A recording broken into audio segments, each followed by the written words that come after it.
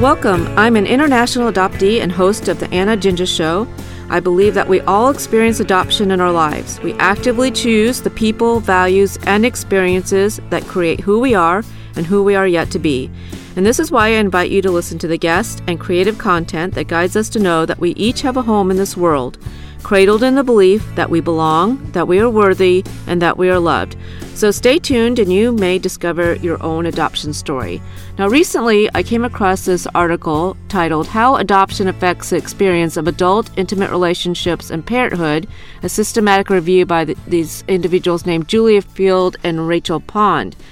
And in the article they write, loss is a fundamental issue for adoptees. Throughout adoptees' lives, some individuals also face difficulties with separation, abandonment, trust, betrayal, rejection, self-worth, grief, and identity development. Whew, that's a lot for an adoptee. My goodness gracious. So when I read that and thought about my own relationships and how I navigate through those and how adoption is connected to that, I do think about the most important relationship I have, and that is with the person who wrote this statement. So this person wrote, college is a time of great opportunity for discovery about identity, culture, and community. As someone who has been around college campuses for over 40 years, I recognize that learning about diversity and social justice issues is not about a destination, but a journey filled with amazement, deep joy, and profound personal challenge. My own experiences, often in the company of students with rich classroom and out-of-class conversations, to intentional adventures in small rural communities in Africa and Latin America and inner city and poor rural communities in the United States, have opened minds to the stark challenges associated with structural inequalities. But my experiences with diversity have also helped me recognize the gifts and strengths of the individuals and communities that are often labeled deficient. As an educator, I believe my role is to expose students to people and ideas that help them love who they are, to learn about, acknowledge, and celebrate the gifts of others, and to develop the tools and skills to shape local and global communities that honor everyone's potential. Now, who said this?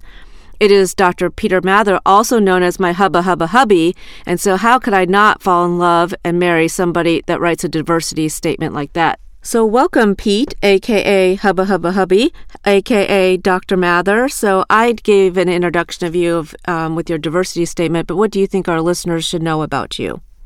Sure. Well, I, as you alluded to, I'm a professor at Ohio University. I'm in the higher education program here, and we train university administrators.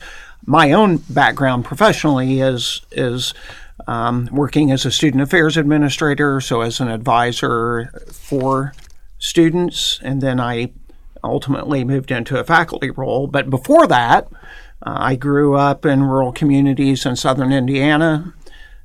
We moved periodically, and I always was, so I experienced some being uprooted and building new social networks where I was from time to time. I have two birth brothers and one adopted sister, so I know the theme is adoption of your show, so I come into this having that experience as a sibling of an adoptee as well.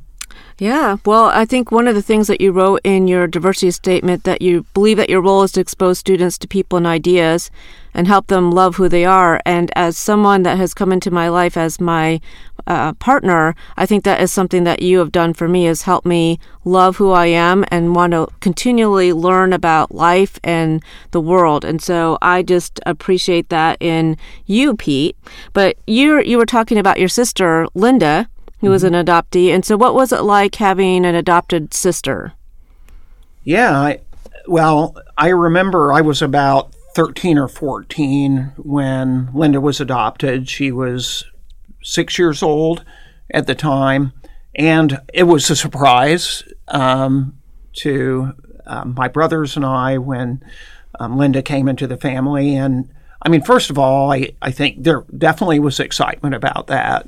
I will say one of the unique things that I remember that stands out to me is that we were in a very homogeneous community, an all-white community, and Linda was Mexican-American, and was fairly dark-skinned, and I do remember kind of the experience of, I remember walking to school with her, and this was in the early 1970s, and I remember people yelling racial epithets at her, other kids, and just how eye-opening and alarming and disturbing that was to me at that time. And so that I remember. So I recall being very protective of her.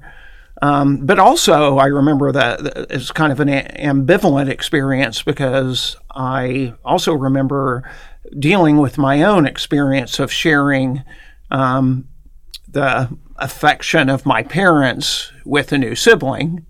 And so I remember some specific incidents of kind of struggling with that a little bit as a 13 or 14-year-old, and having that new experience.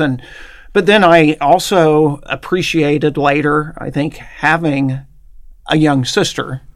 My other two siblings were brothers. I was in the middle of the sibling relationship. And then when Linda came, I remember really appreciating having a younger sister and the life and spirit she brought into the household.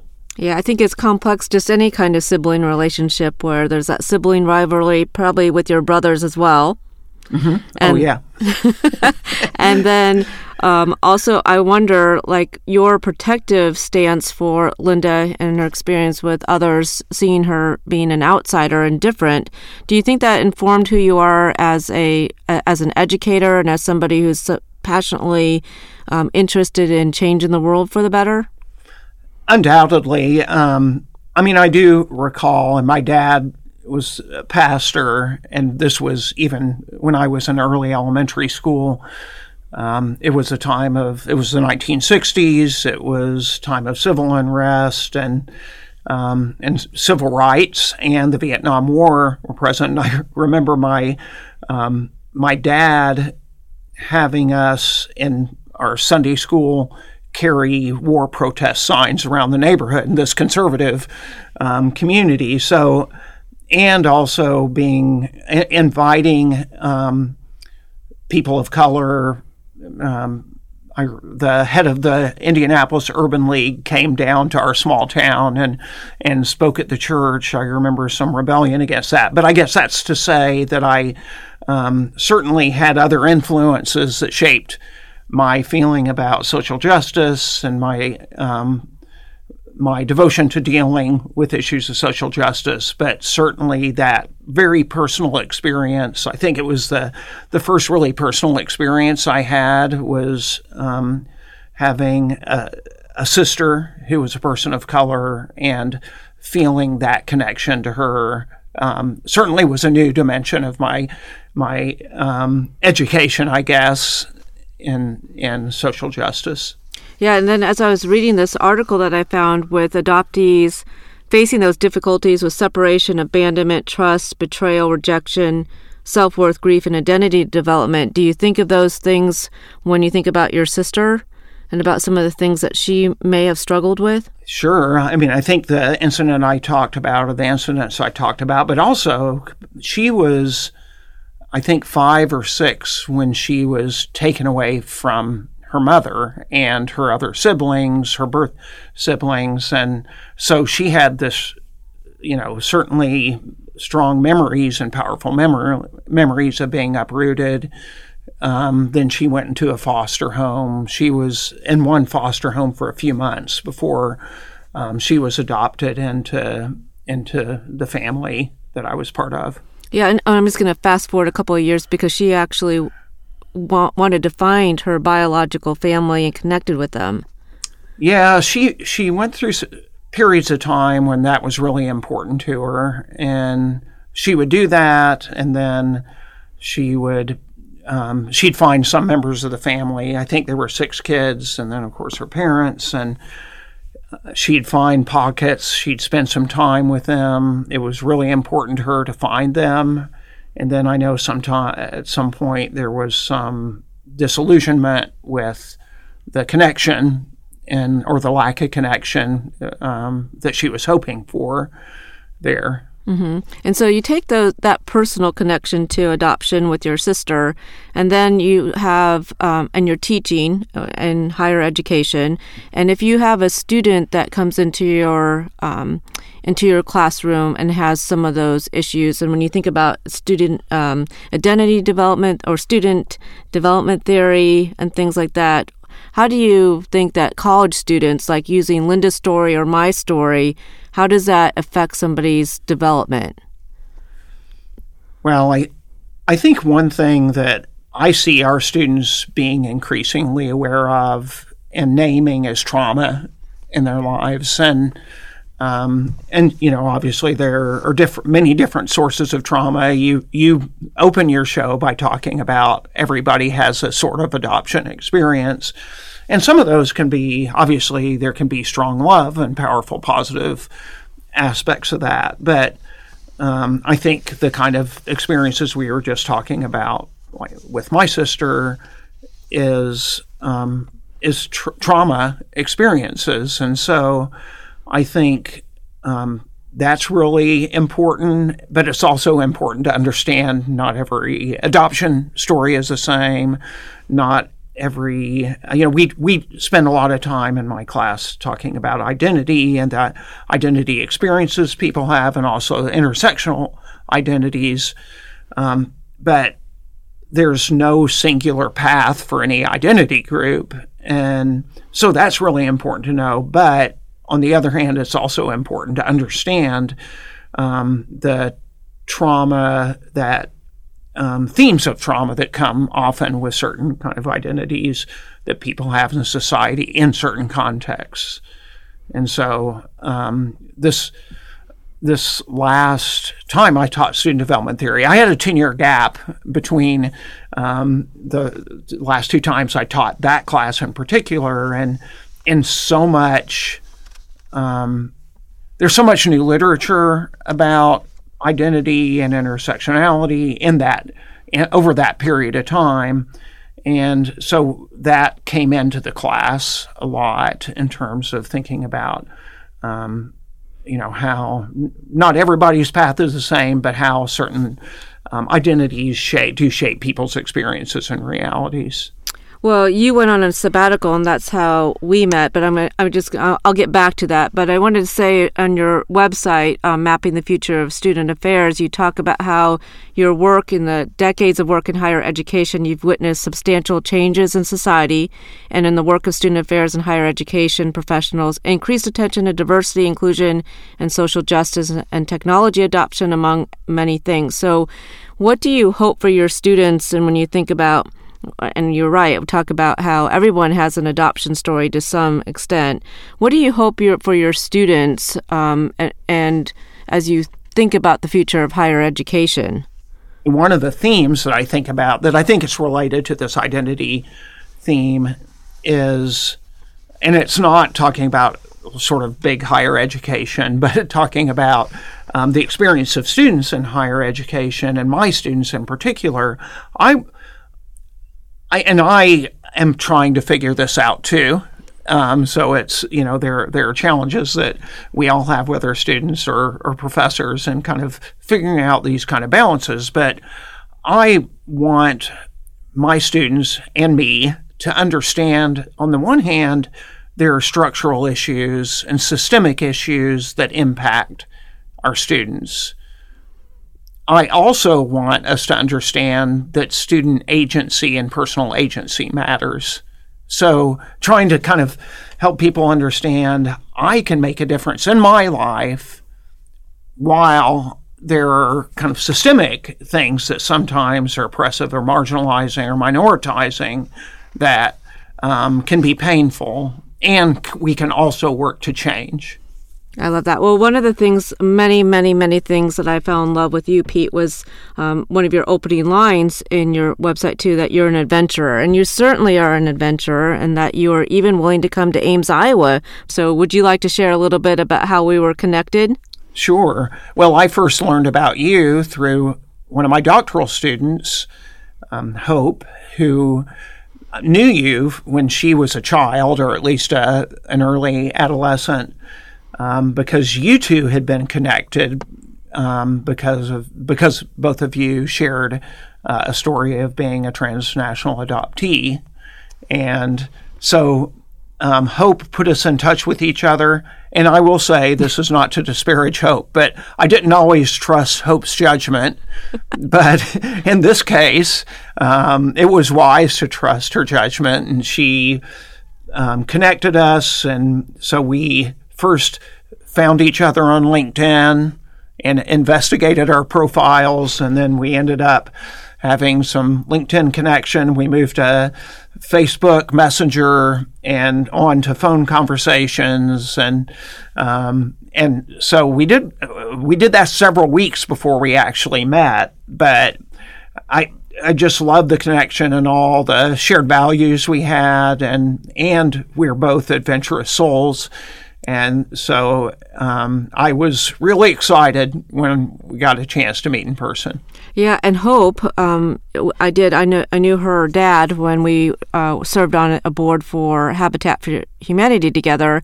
And when Hope reached out to me to connect us, not only did she want to, because she had great interest in your love life and wanted to make sure that you were happy, Pete. That is true. But also because she had written a paper here at Ohio University about her adoption experience. So she was adopted from a Japanese orphanage. She remembers, even at 4 years old, the Americans coming through to look at the children. She remembered that one of the persons that worked at the orphanage told her soon-to-be adopted parents that she was retarded and that she would never be able to make it past a certain grade level. And so for me, I felt when I read that story of just pain and just try to figure her story out, that she was really pursuing, in some ways, I felt, pursuing her degree because she wanted to prove that she was smart. She came on the show at KHOI, and you and I had that connection because on Tuesdays when I recorded the show at KHOI and the show with Hope, you would create community within Ames, Iowa, and made these friendships and these connections that I never would have done on my own, and expanded my community in Ames too. And so I want to thank Hope for bringing us together. And also you, Pete, for bringing community in my own home state while I was doing the KHOI radio gig. And then here at WOUB, it just expands that circle. Now, one of the things I do on the show, and not only you're an adventurer, but you're also a musician and a creative artist, I think, and just a poet at heart. And because I believe that creative interchanges can help us discover how we can be and become our best selves, I always reserve a little bit of time to connect to artistic expressions of our shared experiences. And so, Pete, you brought something to share with our listeners to create this creative interchange. What did you bring? I brought Mary Oliver's poem Journey, which is one of her most popular poems. Are you ready for me to read it, or should I give a little background? I give a little background. It's all your time. Okay. Well, I will say, when I was on my adventure, the same adventure where I met you, Anna, I really fell more in love with poetry and art and music. I was spending a lot of time outdoors in beautiful places, and I really found that academic language can't really express the kind of experience that you have in places like this. And so I chose this poem, Journey. I think it relates a lot to a general human experience of emancipation. We all, I guess one common experience all children have is that we learn, and rightfully, for safety reasons when we're kids, that there is somebody who has more knowledge and wisdom than we do, and it helps to keep us safe, right? And so we all need to kind of move past that to some extent to be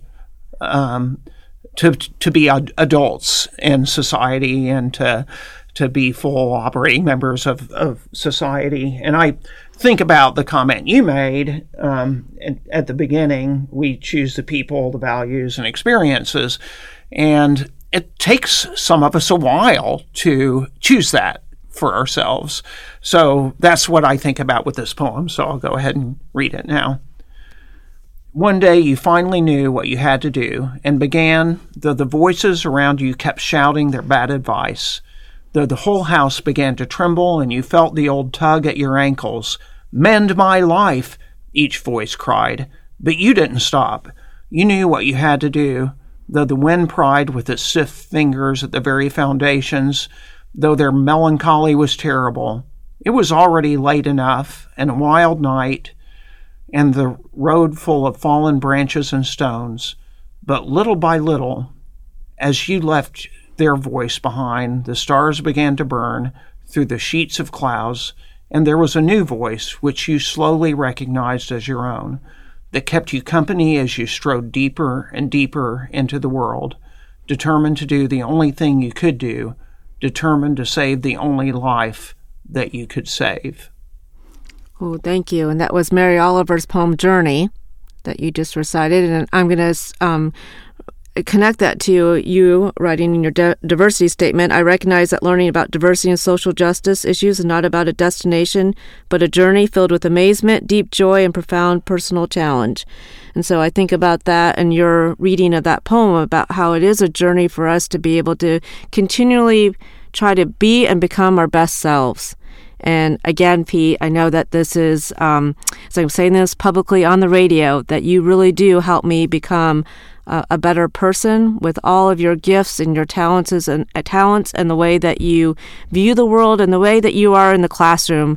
In my job at OU, I'm always talking with other faculty members and staff members about why I love my job is because I think of you, Pete, and the dedication you have to your students to be the best that they can be, to be loved and to be their best selves. And it's challenging, especially these days in the classroom, of post-COVID days in the classroom and all the struggles that are going on in the world. And you are one of those persons that I just greatly admire and glad that you are part of my journey, Pete.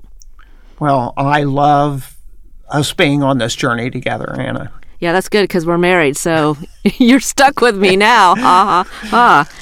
Having poetry in the classroom and the curriculum, why is that important? Yeah. Well, I mentioned earlier, we're preparing people who are going to be administrators at universities. And one of my essays I wrote on my journey was we need more poets and artists alongside the managers of the university. And what I want us to keep in mind is there is important work for people who can manage, that people can be good administrators who know what to do with budgets and so forth.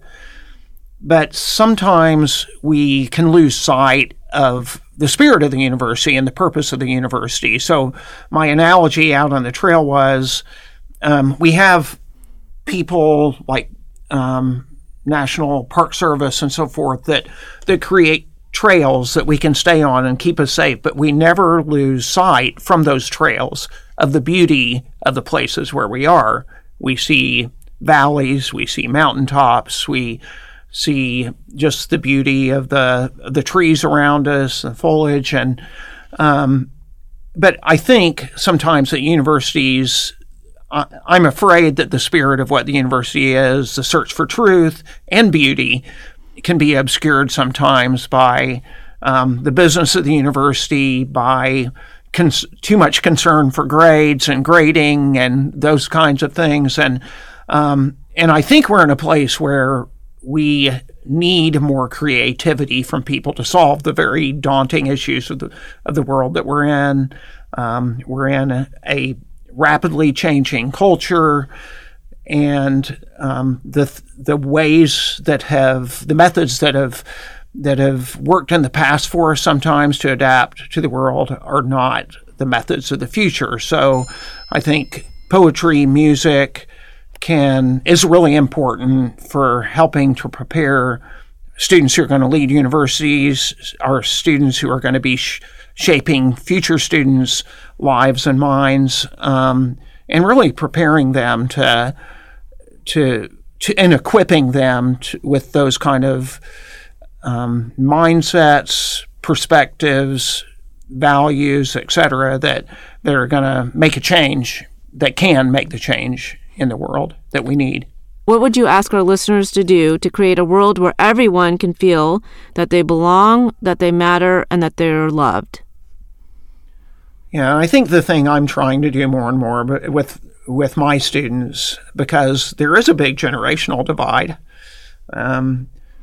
They don't say it out loud, but I think they could legitimately say to me, "Okay, boomer," because technically I'm a boomer, and so there's a big generational divide. But I more and more want to understand and listen to their stories, and I mean, I do want them to listen to my stories. Sometimes they have to because I'm in front of the classroom, but I really want us to listen to each other's stories because, and I've seen, I mean, I just saw the generational divide show up in another space that I was part of in this last week. And I just think it's really important for all of us to be open, to hear each other's stories, to hear the gifts that people bring and the gifts that people need from others. So I think that's mostly what I want to share. Or was I supposed to ask a question? You weren't. I think I messed that up. Okay. You did a great job. I love that. What you were saying is that we need to do a better job of listening, and that storytelling component is so important because I think when you were experiencing what you were talking about in the last week, and I also think about some of the conversations we've had with our neighbors, that when we share each other's stories, it becomes personal and less about becoming about who's right and who's wrong, but how can we connect to each other, and what can we learn from each other if we do a little more listening and a little less talking, although I'm talking right now.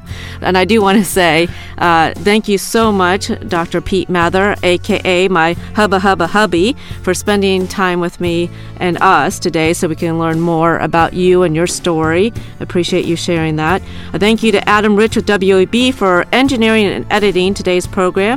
Our subject matter expert is Dr. Melissa Rizzo, and our storytelling consultant is Zoe Lambert. Our creative and editing team includes Maddie, Maya, Alexa, Linnea, and Mark, and our music producer is Nick Kazernas, who has been writing genre-twisting songs for over 30 years, including this show's theme song, Way to Me. And I am your host, Anna Jinja, signing off with a reminder that the key to unlocking all things good in this world is love. Here, you are loved and you are home. Always a friend and fan, this is Anna Jinja wishing you days filled with love, laughter, and peace.